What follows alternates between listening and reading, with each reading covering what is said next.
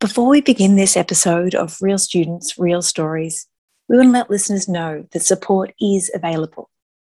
If you or someone you know is struggling, you can contact Seeker Uni Counselling Service or Seeker Uni Out of Hours Student Support Line.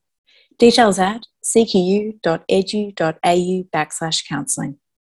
For 24-hour crisis phone support, contact Lifeline on 13 11 14. Honestly, I didn't really think I'd make it past 18. I was in a spot where I was so just depressed that I didn't think that, I just thought there'd be a point where I'd snap. Yeah, so I struggle with focus, often miss instruction. I'm highly impulsive, and I find that this is worse when I'm hungry or tired. Who has been someone who was always so sure of herself, I suppose. Yeah, always sort of had this idea of what life was supposed to be like. It was really daunting for me to suddenly wake up one day and not be sure of that and not be sure where I fit.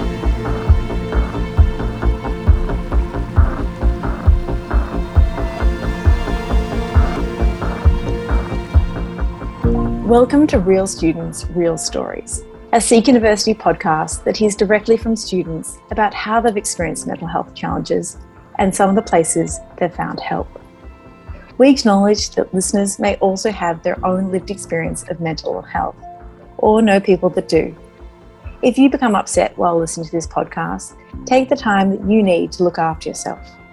Take a deep breath, have a glass of water, tense and relax your muscles, or allow your attention to wander to your surroundings and notice what you see, hear, and feel. I'm Liza Costello, Seeker University's Student Wellbeing Coordinator. Today we're talking to Asaba, Raf, and Emma. Not because they've got uncommon stories, but because actually mental health affects so many of us. In fact, 1 in 4 Australians are currently living with depression or anxiety, or both. And most people don't know it, but university students are 5 times more likely to be diagnosed with a mental health difficulty compared to the general public, with 75% of mental ill health developing before the age of 25. So almost half of all Australians will experience a mental illness in their lifetime. And especially in the midst of a pandemic, there's a lot that can put us in a tough place mentally.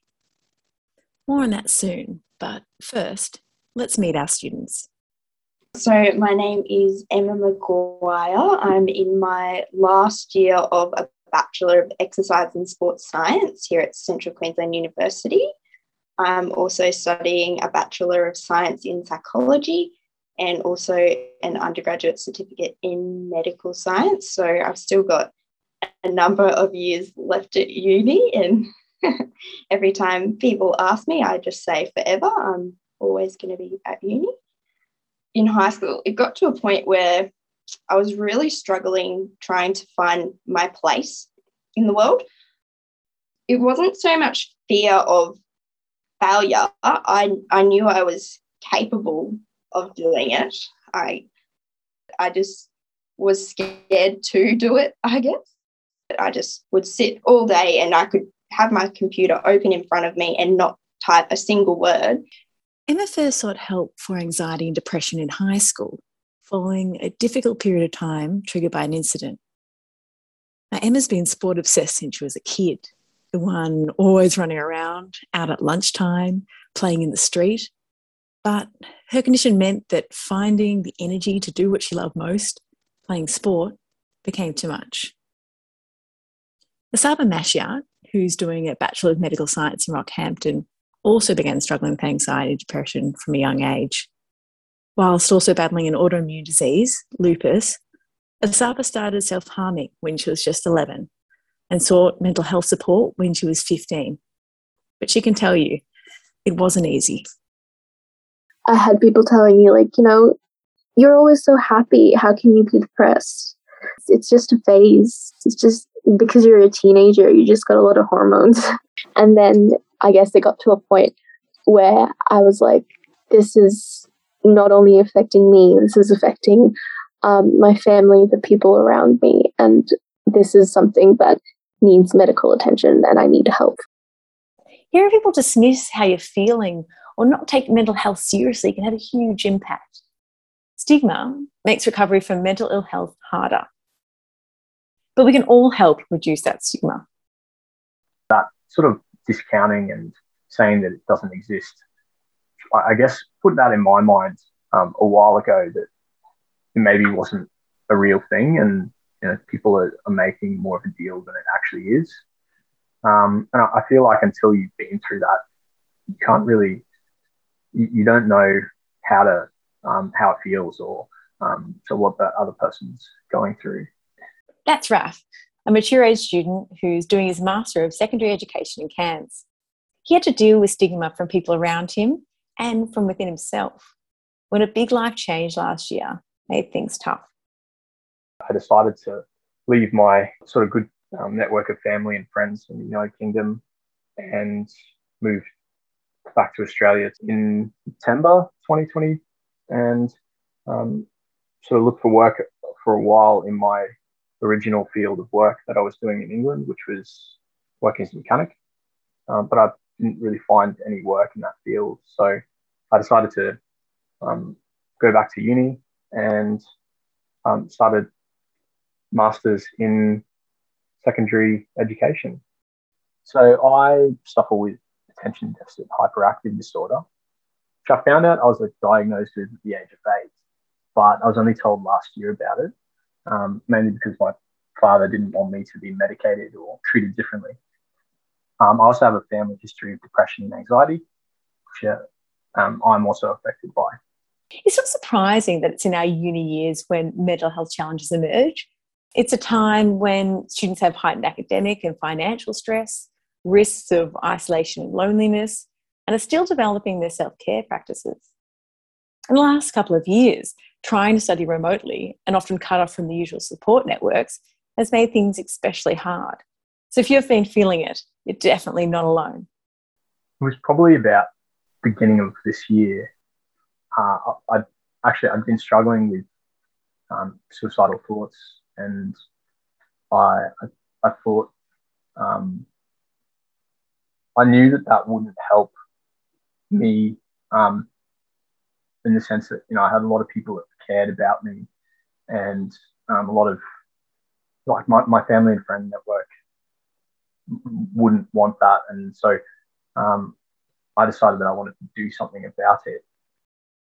So it was a lot of, I guess, getting to the absolute extreme of my emotions, like not being able to handle it anymore, and just doing a lot of reckless things that I guess it made my parents go as well, but yeah, this needs help now. We need to take her to a doctor. So I remembered a conversation I had with Mum. She'd noticed I'd been down and said that maybe I should be doing some talking therapy, and asked if that was something that the university offered. And so they did, and here I am talking about how I went through that. We're glad you're here, and we're glad you're talking about it, Raf. Emma, Raf and Asaba all decided to ask for help. That can feel like a huge step. It takes a lot of courage, but it's helpful to know that taking the first step can be done in many ways. When I often didn't feel like talking to anyone, and it was maybe late at night, I often went to Kids Helpline, I think, and it was just you just text basically, like a counselor, and you just have a conversation with them, and yeah, it was a less stressful way of expressing how you're feeling. This first session went really well. It was more about finding out how I was thinking, and talking about where I was at that point and what led me to get to that point. I guess, yeah, that gave me a break from when I was feeling anxious or stressed. I meet up with my psychologist every few weeks over Zoom. Yeah, very relaxed and say, what I say won't, it's confidential. She doesn't judge me or the things that I say. So sometimes that might be something absurd or abnormal, but she just listens. One of the main things that we talked about was building support networks. Making the step between knowing you need help and getting help can feel overwhelming. Where do I go? What will happen? And more to the question, how can I pay for this? Today we can help answer some of those questions. As students, you have access to free support provided by CQUni Counselling Service and the CQUni out-of-hours student support line. Alternatively, if you're looking for help beyond uni, you're also in good hands. In Australia, we're lucky to have one of the best healthcare systems in the world. Through booking an appointment with your GP for a mental health care plan, you can be referred to a psychologist and provided 6 sessions. Now, this may be extended to 10 sessions if you need it over a 12-month period. Sometimes you can be bulk billed, but depending on the psychologist, you may need to pay what's known as the gap fee. For all our international students listening, the same steps apply. Overseas student health cover works in the same way Medicare does to cover the costs or reduce. Like when I first started going to a psychologist, I was a bit wary because, I don't know, nobody really told me what was going to happen. At first, I would say to them, yeah, sure, I'll try it. But in all honesty, I kind of disregarded everything they'd said because I just wasn't sure or comfortable. But then I think later, more recently, when I go see a psychologist, I found myself being more receptive to the ideas, even if when trying them at first, it can feel cringy. A lot of people initially don't find the right fit for them, but for me, I was lucky enough to find a good fit for me. I went to my GP, got the Medicare mental health care plan, referred on to a psychologist, started seeing that psychologist. And I think initially I actually saw her weekly. Obviously now it's whenever I need to go. It doesn't always have to be going to see someone for a negative experience. I also go and see my psychologist when really, really positive things have happened in my life, and, bought a new car and was so excited and went and told my psychologist, and she was so pleased for me. All right. And when it comes to your first session, here's what to know. It's essentially about finding out about you, what's been happening lately, what your goals for therapy are, and for the psychologist really to put together a treatment plan. You don't need to worry about what to share in session because everything you say is confidential. There also isn't any pressure to know what to say and how to say it. The psychologist asks the guiding questions to ensure that they get all the information they need. The best bit is that you get to decide from there if the psychologist feels like the right fit for you and if you want to continue on to see them. Now, working with a psychologist isn't an instant fix. And as Asaba explains, it does take some hard work too. I think a really good analogy for therapy is like when you've got a really messy cupboard and you haven't cleaned it in months. And then one day you're like, you know what? I can't fit anything in here. I've got to clean this out. Before you can clean it, you've got to take everything out of there and make a mess of it. So you have to be ready to do that. You're not failing because you're not improving immediately. It's okay if you're not okay. It's okay that, you have low days. It's okay that you can't always be happy. It's completely fine. It's completely normal. And you don't need to beat yourself up for not being able to fix yourself, I guess. Getting exercise, eating well, getting sunlight, hanging out with people who positively influence your life. I am a very busy person, as lots of people will tell you, but I schedule in hours in the week to make sure that I have time to see my friends, to see my family, to do things away from study and away from sport that I enjoy doing, finding balance, not just working all the time, not just studying all the time. You also have to do things for yourself.